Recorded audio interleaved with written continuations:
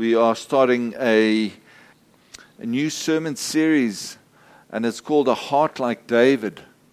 And today we're going to look at David the Nobody. And we thought it's a 6 weeks series, but David is such an interesting character. And we can learn so much about David. And so today we're going to be focused on David the Nobody. And I'd like to read to you 1 Samuel 16 from verse 13. And if I get those names wrong, just bear with me. The Lord said to Samuel, "How long will you mourn for Saul? Since I've rejected him as king over Israel, fill your horn with oil and be on your way. I'm sending you to Jesse of Bethlehem, and I've chosen one of his sons to be king." But Samuel said, "How can I go? If Saul hears about it, he will kill me." The Lord said, "Take a heifer with you and say, 'I have come to sacrifice to the Lord.' Invite Jesse to sacrifice, and I will show you what to do. You are to anoint for me the one I indicate." Samuel did what the Lord said. When he arrived at Bethlehem, the elders of the town trembled when they met him. They asked, "Do you come in peace?"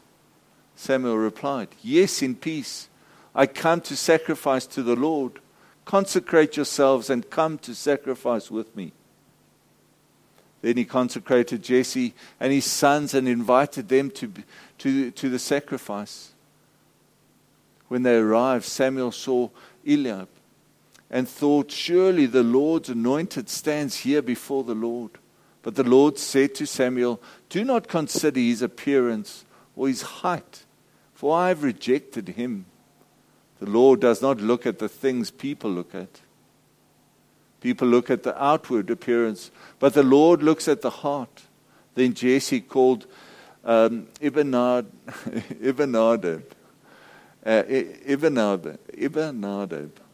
and had him pass in front of Samuel. But Samuel said, "The Lord has not chosen this one either."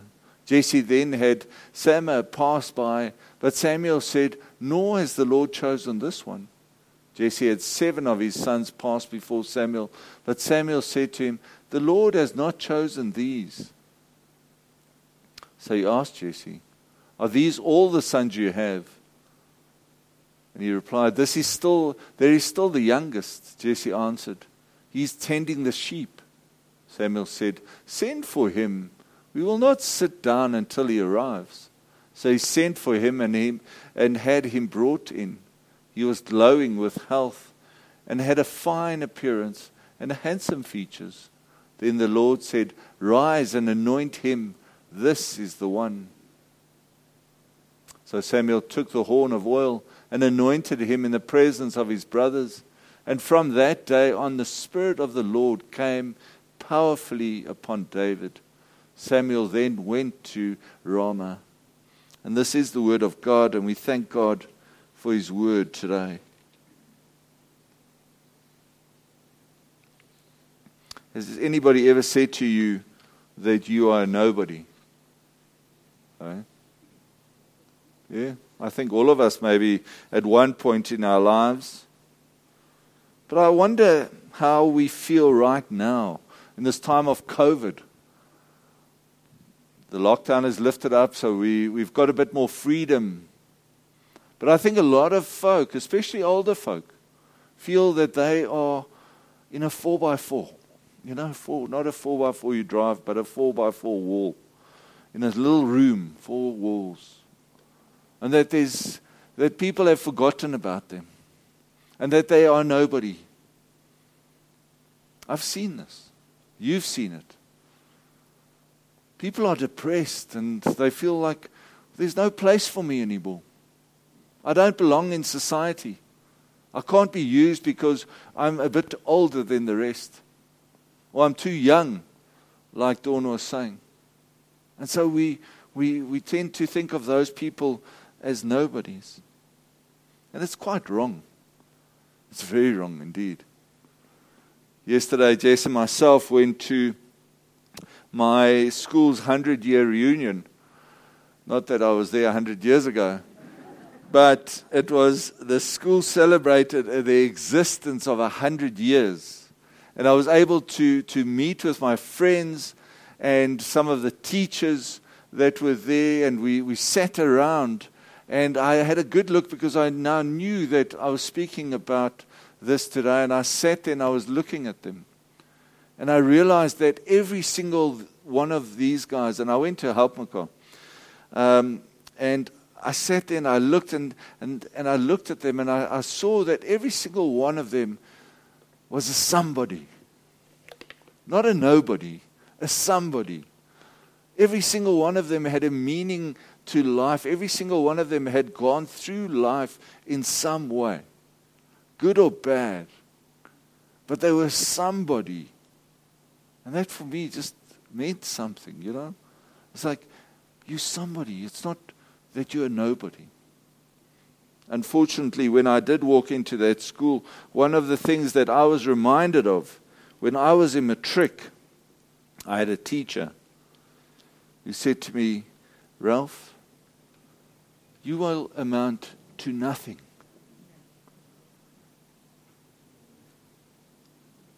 And I was hoping to see that teacher there. Because when I was at school, I weighed half of what I weighed now. So maybe he thought it was my, because I was thin and, but I didn't want that. I wanted just for him to see that I actually became somebody. And that I become something. In life, we do this to each other. And teachers aren't supposed to say that, right? But sometimes they do. And other people do the same thing. And I'm thinking about this passage, and I'm thinking, David was a nobody. He didn't even know Samuel was there. He didn't even know he was at Jesse's house. He was in the fields tending the sheep, because that's what he had to do. That was his job. Every day, get up, go get the herd, take them out, and that was it. He didn't even know that Samuel was there. But more than that is that his father didn't even know. His father knew where he was, because his father probably sent him out there. But did you know that it doesn't say David? Jesse doesn't call him by his name. He says the youngest is out tending the field, is tending the sheep.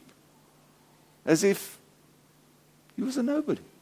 As if he was at the bottom of the ladder, meaning that he had no stance or no place in the society. And we've done that. In our cultures, we've done that. It's like there's a hierarchy. First the boys, then the girls. First the eldest, then the lowest. And so there's a pecking order. Right? My mom's Afrikaans. I know. And we've done that, very much so. And I'm not saying that's a bad thing. But we've in our culture, in our society, we've lived in those places. Today I just want to talk about a couple of things. Things that I think is important and that God sees. For God sees this special boy who's not a nobody but a somebody. A somebody. Right? Do you know of anybody that is going through a hard time at the moment? All of us. Some people have lost their loved ones.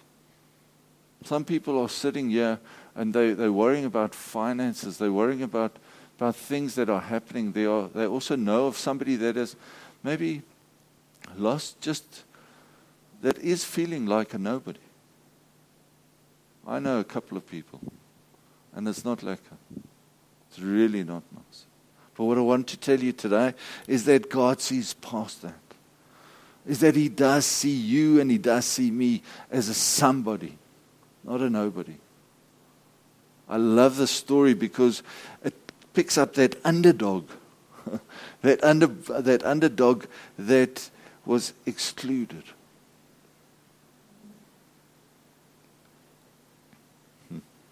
So Samuel comes and he stands in front of Jesse, and this big, handsome man walks past. And I'm not going to say his name because I can't pronounce.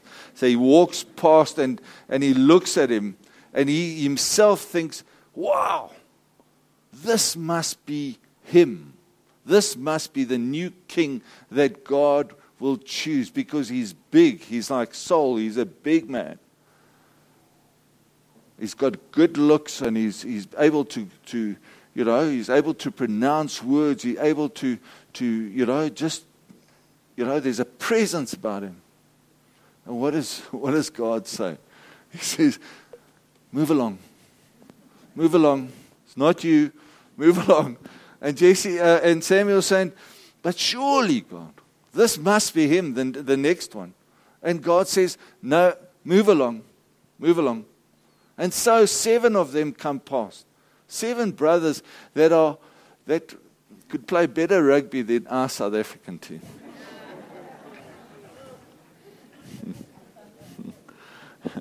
Big brutes of men. But hey, God says, it's not them. It's not their looks that I'm after. It's not how big they are or how confident they are. It's what's in here, in your heart. That's what it's about. That's why it was so important for Samuel to go through all those people, all those men, and say, no, move along. See, it's not about the position that you hold. God doesn't care about position. God has chosen a shepherd. Jesus himself was a shepherd. So why not use somebody that knows how to draw a crowd? Have you seen a shepherd? He blows, or he calls the sheep, and what do? They come. They come to him. Anybody else stand there and does the same? They don't follow, except they follow the shepherd. God knew that it was a humble job. But he also knew that he had to learn. He had to learn on that field how to look after those sheep, how to defend those sheep. Not just that, how to sing to those sheep. Because that's what David did. He wrote poems and he sang. It's amazing. That's the things that he had to do in order to win the confidence of Saul in a later position. See, God also doesn't look at your family history. He doesn't care whether what your family history is and whether you've got a bloodline as to where you're supposed to be used. See, the prophets, like Samuel, his sons were supposed to take over from him. But they didn't, because they stole and they did all kinds of things that were against what God wanted. Saul's kids could have been the next kid, the next king. But God didn't want that either. It wasn't about the family. It was what was in here that mattered, in your heart. And David had a clean heart. And it also didn't mean that you had to be wealthy. Money doesn't matter to God, for God owns everything. All money is God's. Well, that's how I see it. We might work for it, but it is still His. And appearance. God uses us all, whether you're young or whether you're old. 94 years old. God still uses. He still encourages people. That's the amazing thing.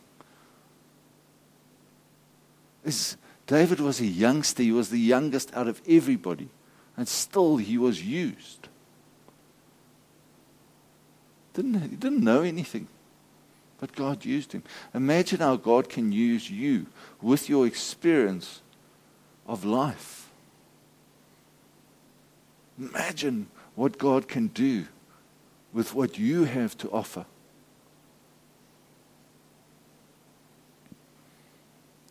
And the last one is age, and I've just spoken about age.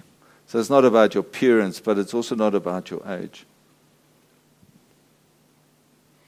If God can use a dumbbell like me, He can use anybody.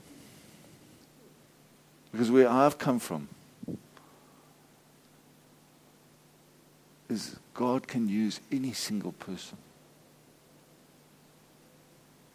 Anybody. Because it's not what position of life you have. It's not what family history you have, or wealth, or appearance, or age. It's what's inside you. David still had to go and learn. And we'll get to that next week. He had to go back to the shepherds. He didn't go into he didn't get anything because he was now anointed. Nothing. He had to go back to the sheep. He had to go tend the sheep. Make sure they're safe.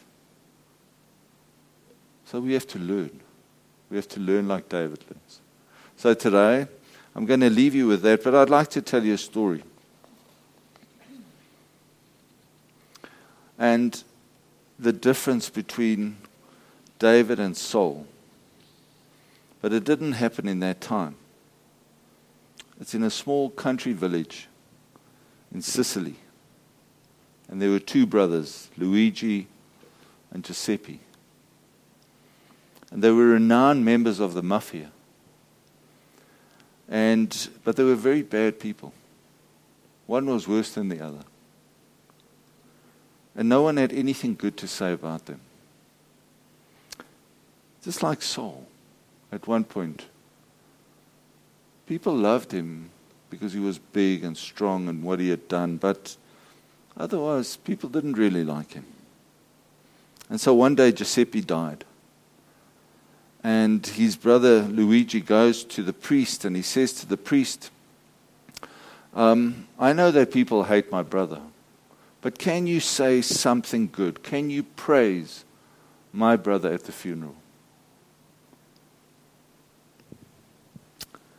And on the day of the funeral, the priests come in and they're all sitting, and Luigi's sitting here in front, and he starts talking to him. He starts talking to the people. And he goes on and he says, Giuseppe is the worst person that I've ever met. He says Giuseppe was the worst person in the world. That he cheated on his wife. That he stole money from everybody. And that he had no place in society. And I'm glad that he's dead. And his brother looked at him and said, how can you say that? He said, but Giuseppe was a saint compared to his brother Luigi.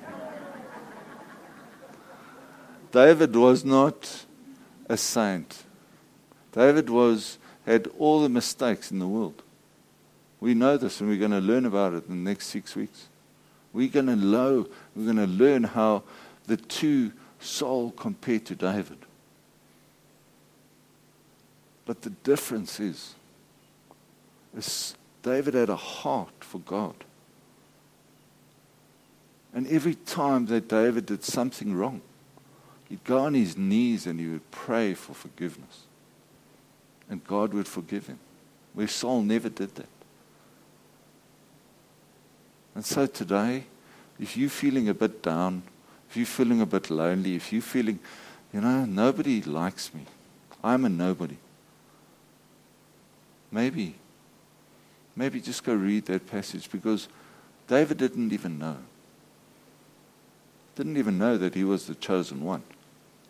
But God uses a nobody to make a somebody. And we are all somebodies today. Every single one of us. So let us pray.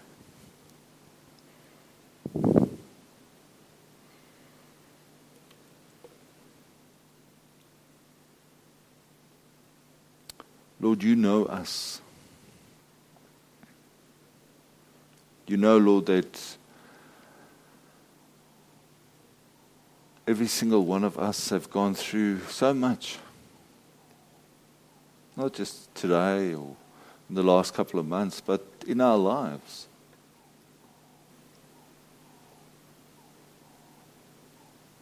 And we pray today, Lord, that you will make us aware that you love us, that we are a somebody to you,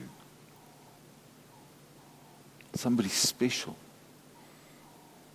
Even though you didn't choose the 7 brothers, you still used them in some way, but that you chose David to be your king.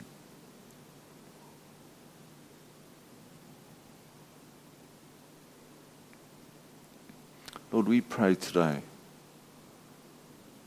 that whoever's feeling lonely or down and out or feeling like a nobody because of work or because of family or because of South Africa or the world or this COVID, we pray today, Lord, that you will just bless us, that you will uplift us. For we know, Lord, that you created us in your image and in your likeness. And if you created us in your image and in your likeness, Lord, that we are special, that we have something good in us from you, Lord, for you are perfect. And yet you make no junk. That you love us unconditionally.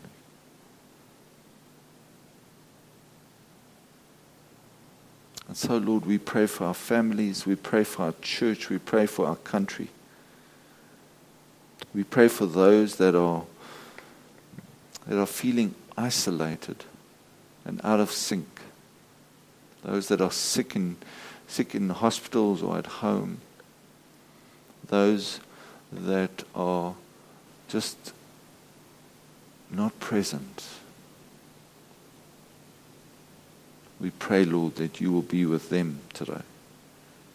That you will bring comfort and peace to them today. And so we pray in Jesus' name. Amen. Amen.